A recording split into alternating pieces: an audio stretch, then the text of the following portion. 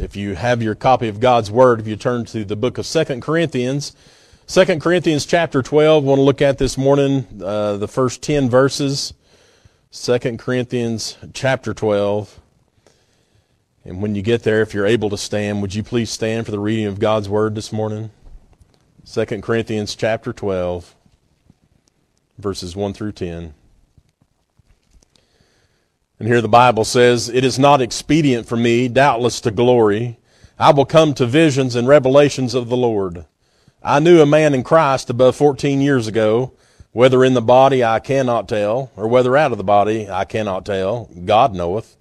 Such an one caught up to the third heaven.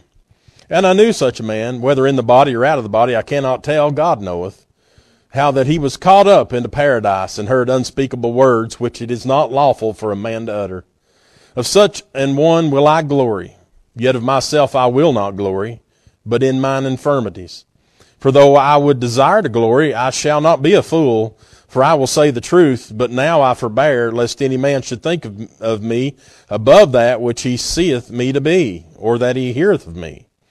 And lest I should be exalted above measure through the abundance of revelations, there was given to me a thorn in the flesh, the messenger of Satan to buffet me, lest I should be exalted above measure. For this thing I besought the Lord thrice, that it might depart from me. And he said unto me, My grace is sufficient for thee, for my strength is made perfect in weakness.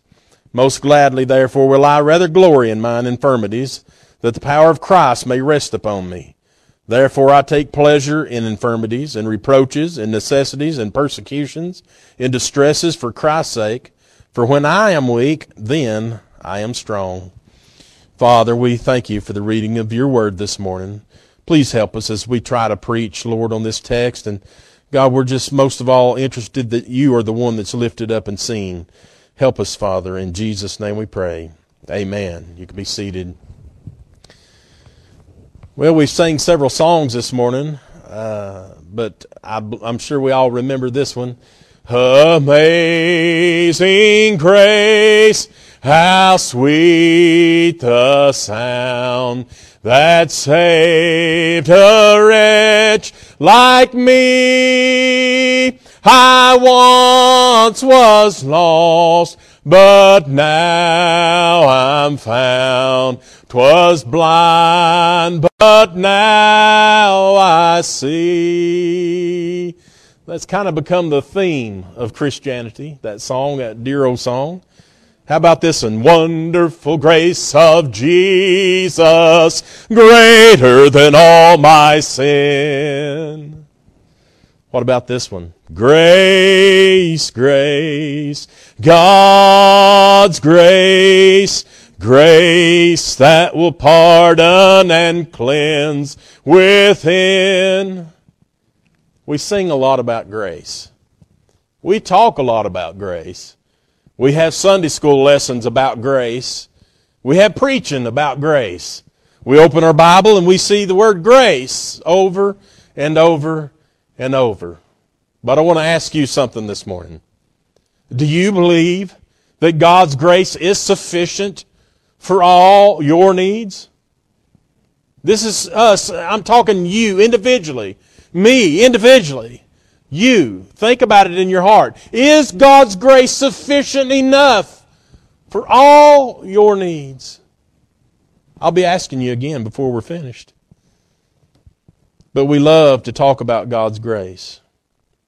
That word grace right there, it means, and this is according to Webster's 1828 dictionary, grace means unmerited divine assistance given humans for their regeneration or sanctification, a virtue coming from God.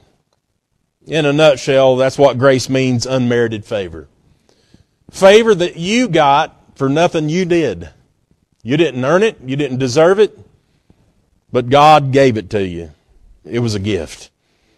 Now, out of everyone mentioned in the Bible, perhaps the Apostle Paul knew about God's grace, maybe more than any other. The Apostle Peter, he's probably another one as well. But the Apostle Paul, he understood God's grace.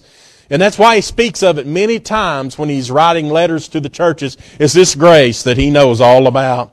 We were first introduced to Paul, who is really known by Saul in his early life there. And by the way, his name has always been Paul. It was just his Roman name that was started to be used later on after he got saved, and the writers were writing his name as Paul. But we're introduced first to him in Acts chapter 9, there in verse 1. You hadn't heard of him up to that point. Of course, he's named after King Saul, of course, the king of the Jews. But the Bible says in Acts 9 and 1, and Saul, yet breathing out threatenings and slaughter against the disciples of the Lord, went unto the high priest and desired of him letters to Damascus to the synagogues, that if he found any of this way, and by the way, that this way means Christianity, is what it's speaking of. He found any in this way, whether they were men or women, he might bring them bound unto Jerusalem. Paul himself admits to being a persecutor of God's church. He admits to being a great threat against Christians, probably greater than anyone at that time, maybe bar the Romans, but Paul, one of the greatest persecutors and threats to the church. When he was arrested by the Romans and they were leading him up to be put on trial, he wants them to let him speak, and they allow him to speak, and there's a great number of people out there, and he starts speaking really about his testimony, and he said this about himself in Acts 22, 4 and 5. He said, and I persecuted this way unto the death, binding and delivering into prisons both men and women. As also the high priest doth bear me witness, and all the estate of the elders, from whom also I received letters unto the brethren, and went to Damascus to bring them which were there bound unto Jerusalem to be punished. And Paul admits to the people there, and that, of course, he was saved at this point, but he's kind of relaying his testimony. And he said, I used to be a horrible, terrible person. I hated Christians. I hated the church. Hated everything about it. And I was everything in my power. I was wanting to punish them. You see, as Saul was kicking against the pricks, as the Lord told him, he was fighting that call that God had on his life. Fighting against that pull that the Lord had on him. In Galatians 1 and 13, he even said, beyond measure I persecuted the church of God and wasted it. But fortunately, Paul can go on to say a few other things. I'm going to turn there and read that real quick. 1 Timothy 1, 12 through 16. He's writing this letter to his young son in the faith Timothy, and he says, and I thank Christ Jesus our Lord, who hath enabled me, for that he counted me faithful, putting me into the ministry, who was before a blasphemer and a persecutor and injurious, but I obtained mercy because I did it ignorantly in unbelief. Listen to this in verse 14. And the grace of our Lord was exceeding abundant with faith and love which is in Christ Jesus. This is a faithful saying and worthy of all acceptation, that Christ Jesus came into the world to save sinners, of whom I am chief. Howbeit for this cause I obtained mercy, that in me first Jesus Christ might show forth all longsuffering, for a pattern to them which should hereafter believe on him to life everlasting. There's no mistake about it. Paul was a great harm to the church, to Christians, to everything that God stood for. But through the miraculous conversion on that road to Damascus, as he was carrying out his evil plan to kill Christians, that God appeared to him there on that road. And just like that, he went from being known as Saul the persecutor to Paul the servant of Christ. All because of God's grace. And I've titled the message this morning, Is God's Grace Sufficient Enough for You? I know it's a long title, but it fits. Is God's grace sufficient enough for you? Look at verse 1 again, 2 Corinthians 12 and 1. It is not expedient for me, doubtless, to glory. I will come to visions and revelations of the Lord. Paul starts out here in this section by humbly stating that it is not profitable for him to boast. He understands that boasting just leads to pride and vanity, which God hates, by the way. He hates a proud and prideful look and a heart. And so Paul knows that. He recognizes that. And it's contrary to the cause of Christ, by the way, to be that way. And so he chooses instead to speak of visions and revelations from the Lord. In other words, I'm going to speak what the Lord says, not what Paul might say or the scholar Saul might have said. Verse 2, he says, I knew a man in Christ above 14 years ago, whether in the body I cannot tell, or whether out of the body I cannot tell, God knoweth. Such an one caught up to the third heaven. Now he's speaking in the third person. He's talking about himself. But in his humble fashion, he refers to a man. He just says a man. He could have said, I, Paul, of Saul of Tarsus, I went up and did all. No, he didn't do it that way. He's speaking in the third person. And we know it's him because on further down, he keeps saying, he refers to I instead of that man. He changes over to being about him. Like in verse 5, of such one will I glory, yet of myself I will not glory. And down in verse 7, unless I should be exalted above measure. And for this thing, the Lord, I besought the Lord thrice. So we know it's him he's speaking of. Now, we don't know exactly when this event happened. It could have happened at several different occasions. Many believe it was after he came back from Tarsus and into Jerusalem. And you remember he spent all that time out in the desert, I believe 3 years, as God was communing with him. It could have been on one of those occasions where he was stoned and left outside the city for dead. And it perhaps could have occurred there. We don't know, but he says that such as one caught up to the third heaven. Now, there's 3 different heavens mentioned in the Bible. The first heaven is the one like we would go out in the parking lot and look up in the sky. Everything right here in our immediate environment, that everybody goes on and on about, wanting everything green, protect those environment. So the sky, the clouds, all that. That's the first heaven. The second heaven's what we usually refer to as outer space. My Aunt Parley used to say, those astronauts, all they're trying to do is to reach heaven in that rocket ship, but they'll never get there that way.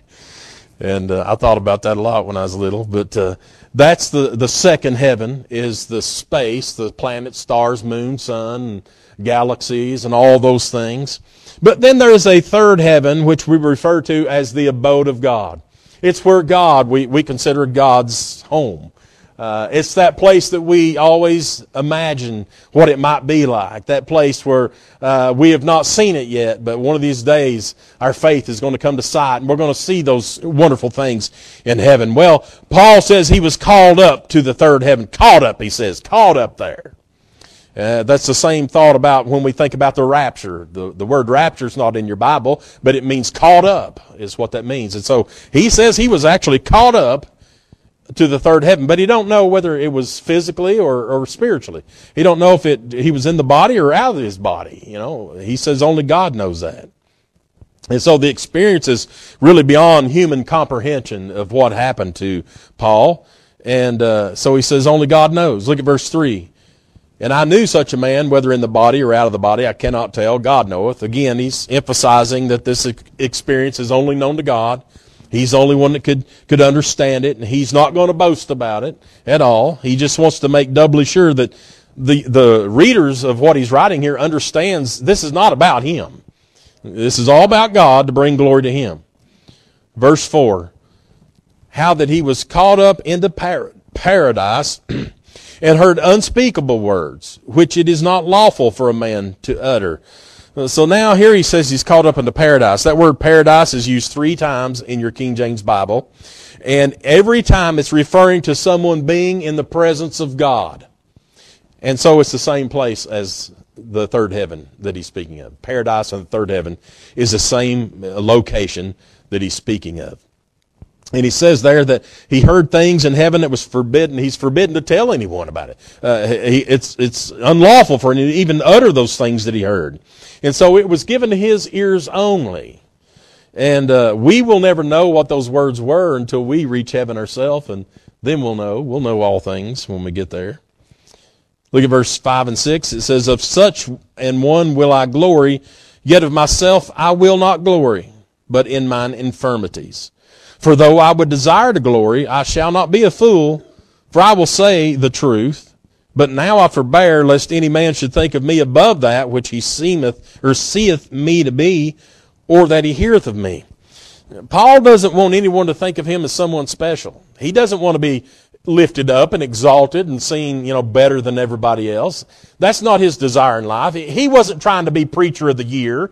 He didn't want his picture on the front of Apostolic magazine or whatever, church magazine or whatever. He don't want people to even focus on him at all. In fact, all he wants people to do is focus upon the Lord Jesus. It's all about him. In today's world, a lot of preachers want self-glorification. They want to be exalted. They want to be lifted up. They want to, set up higher on a pedestal, and everyone look up to them and bow to them and all this. And look at my ministry, or look how many people came out to hear me preach. Look at my accomplishments. I've listened to some preachers, and before they even start preaching, they start listing off all the things that they've done. Or they'll have somebody run out before he comes out and list off all of his accomplishments. I don't care nothing about any of that. I really don't care about all that. But most preachers today, if they'd experienced what Paul experienced, they'd be writing books about it. They'd have podcasts talking about my third heaven experience. They'd be putting it on Facebook and trying to get a bunch of likes for it.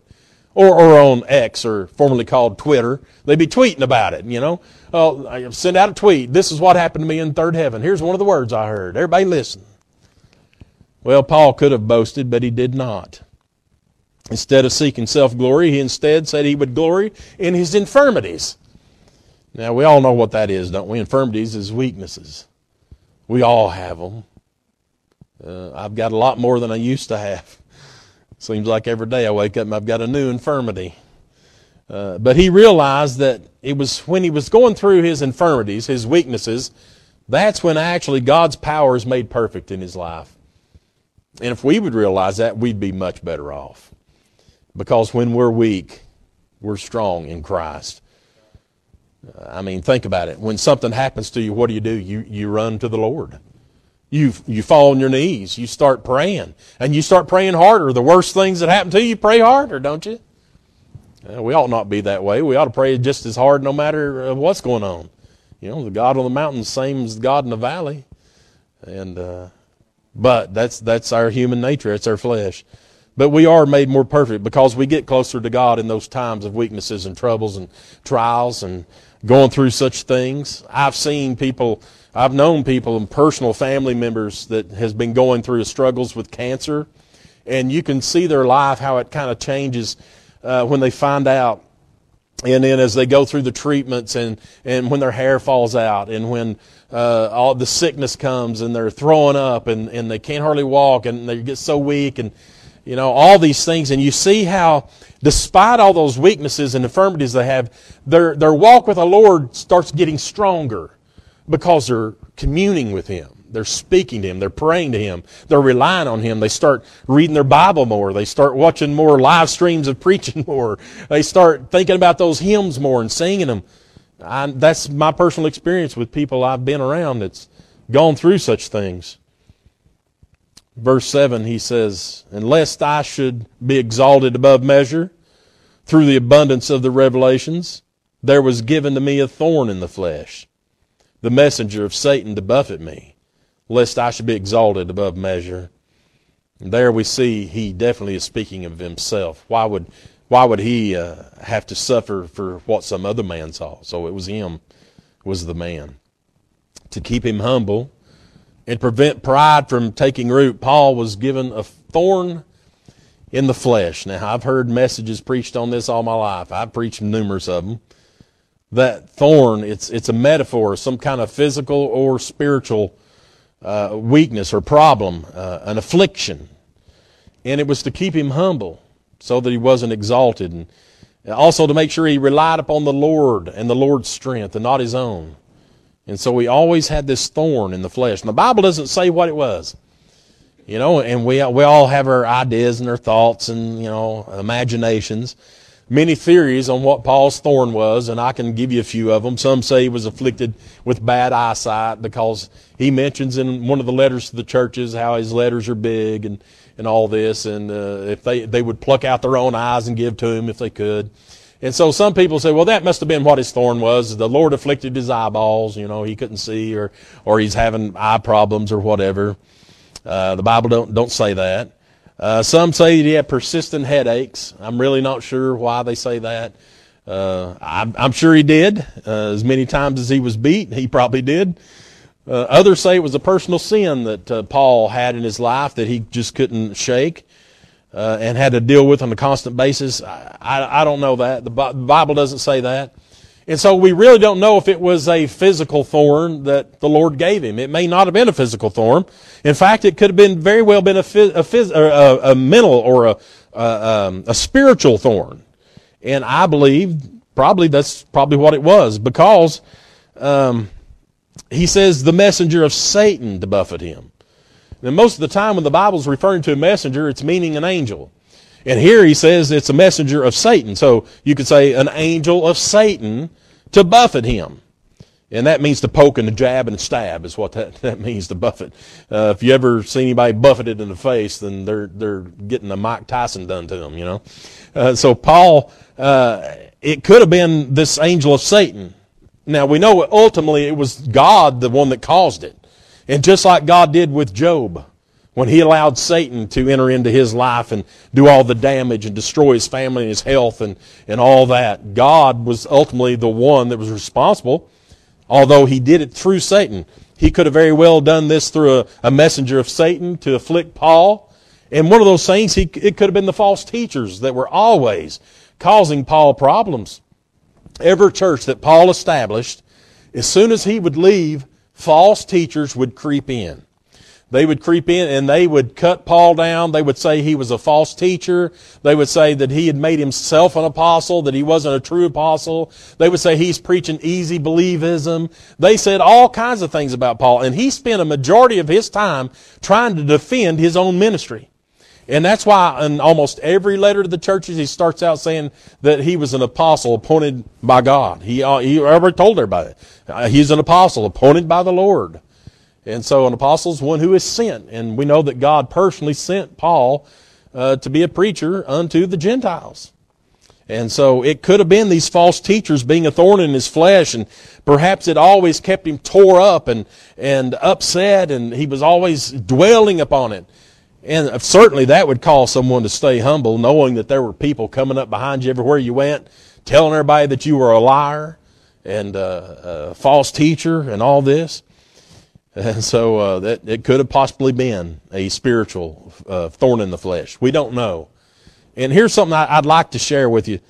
First, let's read verse 8. For this thing I besought the Lord thrice, that it might depart from me.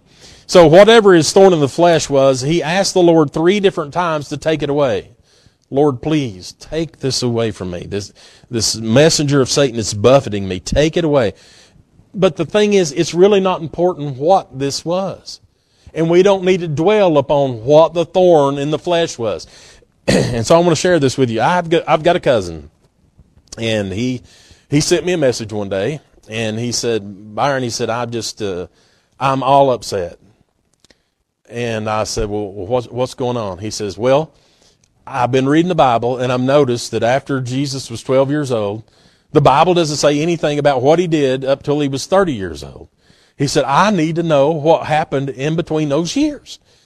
And I was like, well, why do you need to know this information? He said, it's tearing me up. I need to know. What did he do? And so he started going and getting these so-called lost books of the Bible and reading them. Friends, I've read those books just to see what they were about. They are lies. They tell about things that Jesus did that he never did. Things that there's no way that the Jesus of the Bible did. And so he was getting all these spurious books, and reading them and coming up with his own conclusions of what Jesus did between the ages of 12 and 30. Well, the Bible doesn't tell us because God doesn't want us to know. It's not important enough for us to know, or God would have told us about it. And so I'm going to tell you what I told him. Stop trying to figure out what's not in the Bible and spend more time on figuring out what is in the Bible. And spend your time right there, what God has said, not what God's not said. And you'll be a lot better off. And so that's one of the things I've always cautioned people about. Stop worrying about what you don't know and be more concerned about what we do. Verse 9. And he said unto me, my grace is sufficient for thee, For my strength is made perfect in weakness. Most gladly, therefore, will I rather glory in mine infirmities, that the power of Christ may rest upon me. Therefore I take pleasure in infirmities, in reproaches, in necessities, in persecutions, in distresses for Christ's sake. For when I am weak, then am I strong. Now we finally got to the part I want to preach about. All that other was introduction. I'm just kidding you. But it is, my grace is sufficient for thee. If you've not got that underlined in your Bible, underline that in your Bible. If you write in your Bible, do that. I believe in writing in Bibles, okay? Now, when I was a kid, Mom told me don't be writing in the Bible because I was scribbling in it. But as I got older, I realized the Bible is a tool. The Bible is something that God has given us to learn about Him. And every little note and every little underline and everything, it brings emphasis so that I remember back and I look at it and I say, His grace is sufficient for me. So I ask at the very beginning of the message, do you believe God's grace is sufficient enough for you? For all your needs. Let me ask you this. What if you lost everything? God forbid, but what if we lost everything? What if all of a sudden God took away everything you had? Your health, your family, your friends, your job, every penny that you have, your home. What if God took all those things away and we were just left homeless, helpless, penniless? Would His grace still be sufficient for thee?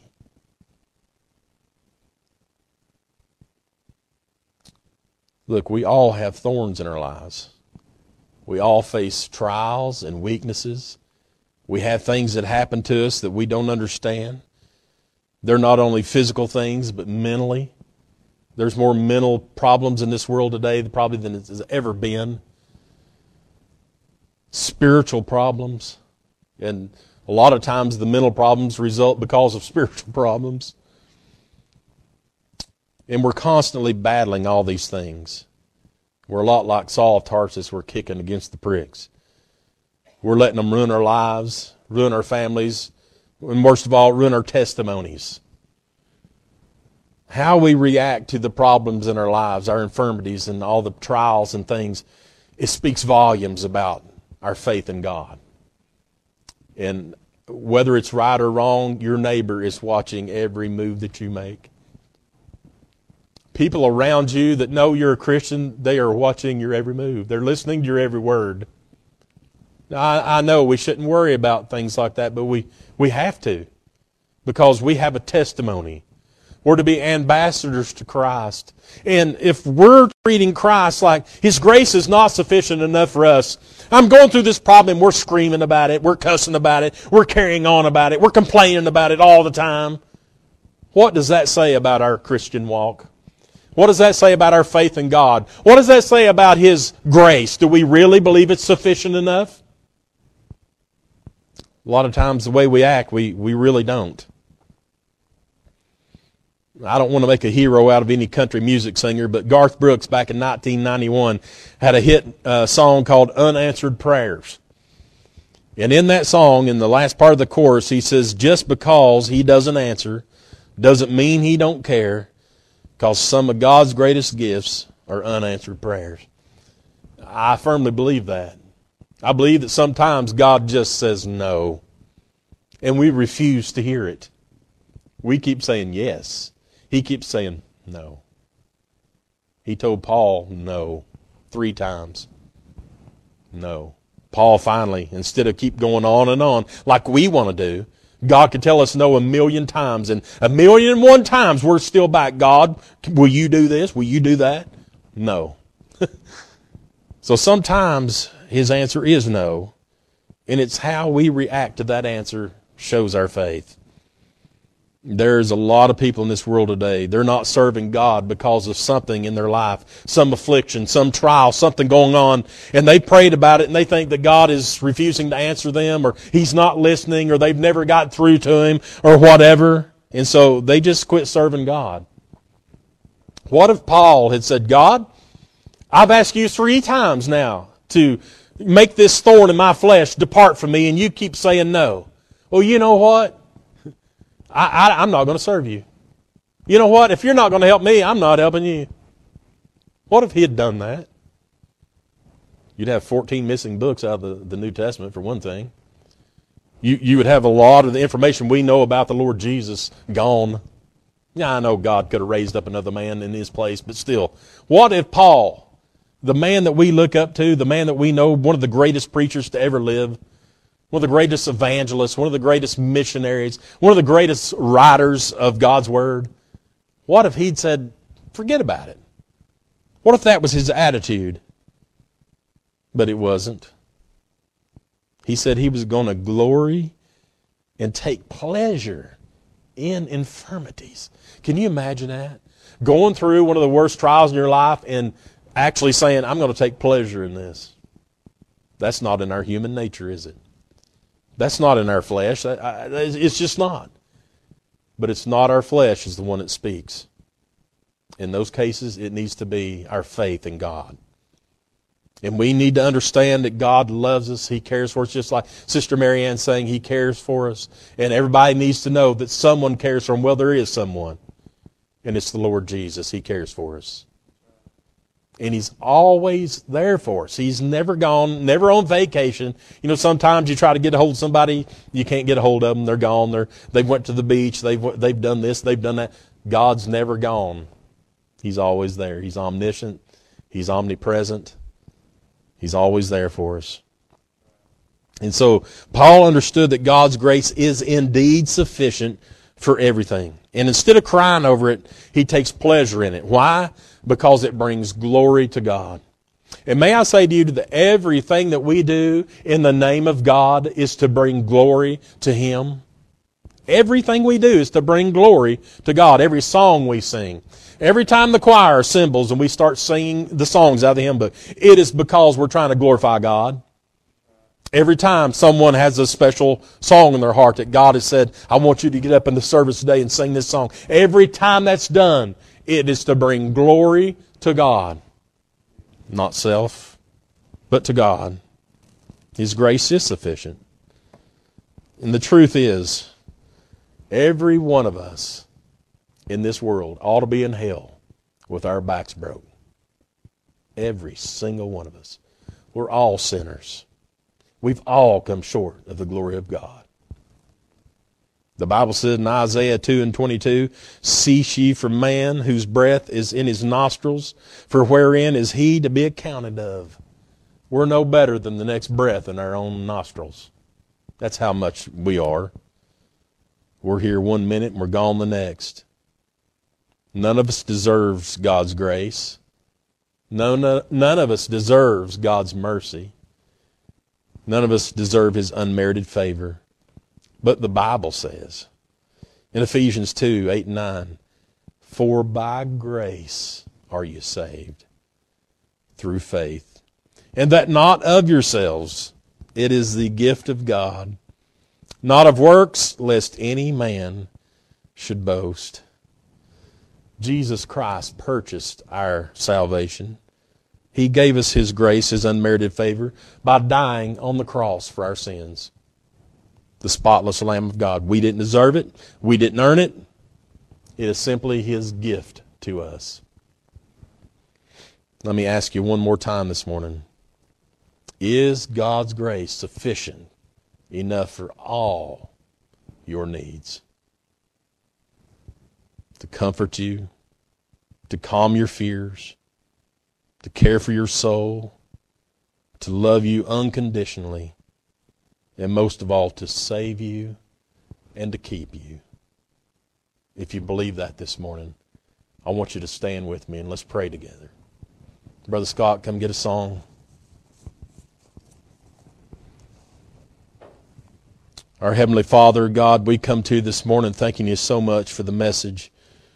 Oh God, thank you for giving us the truths in your word. Lord, most of all, we thank you for your mercy and for your grace. God, your unmerited favor upon us. We know we don't deserve it, God. We're so unworthy. God, thank you for giving us the example in your word that we can follow and go by. Lord, I pray that we as a church body, God, that we lift you up and And everyone around us can see, Lord, that we only want to exalt you and lift you up, God, not ourselves, not to be seen by men, but God, to show you to the world, to introduce you to this lost and dying world. Lord, help us as we end this message today, God. May you receive the glory for it, for it's in Jesus' name. And amen. If you need any help this morning, you come down the altar and we'll pray.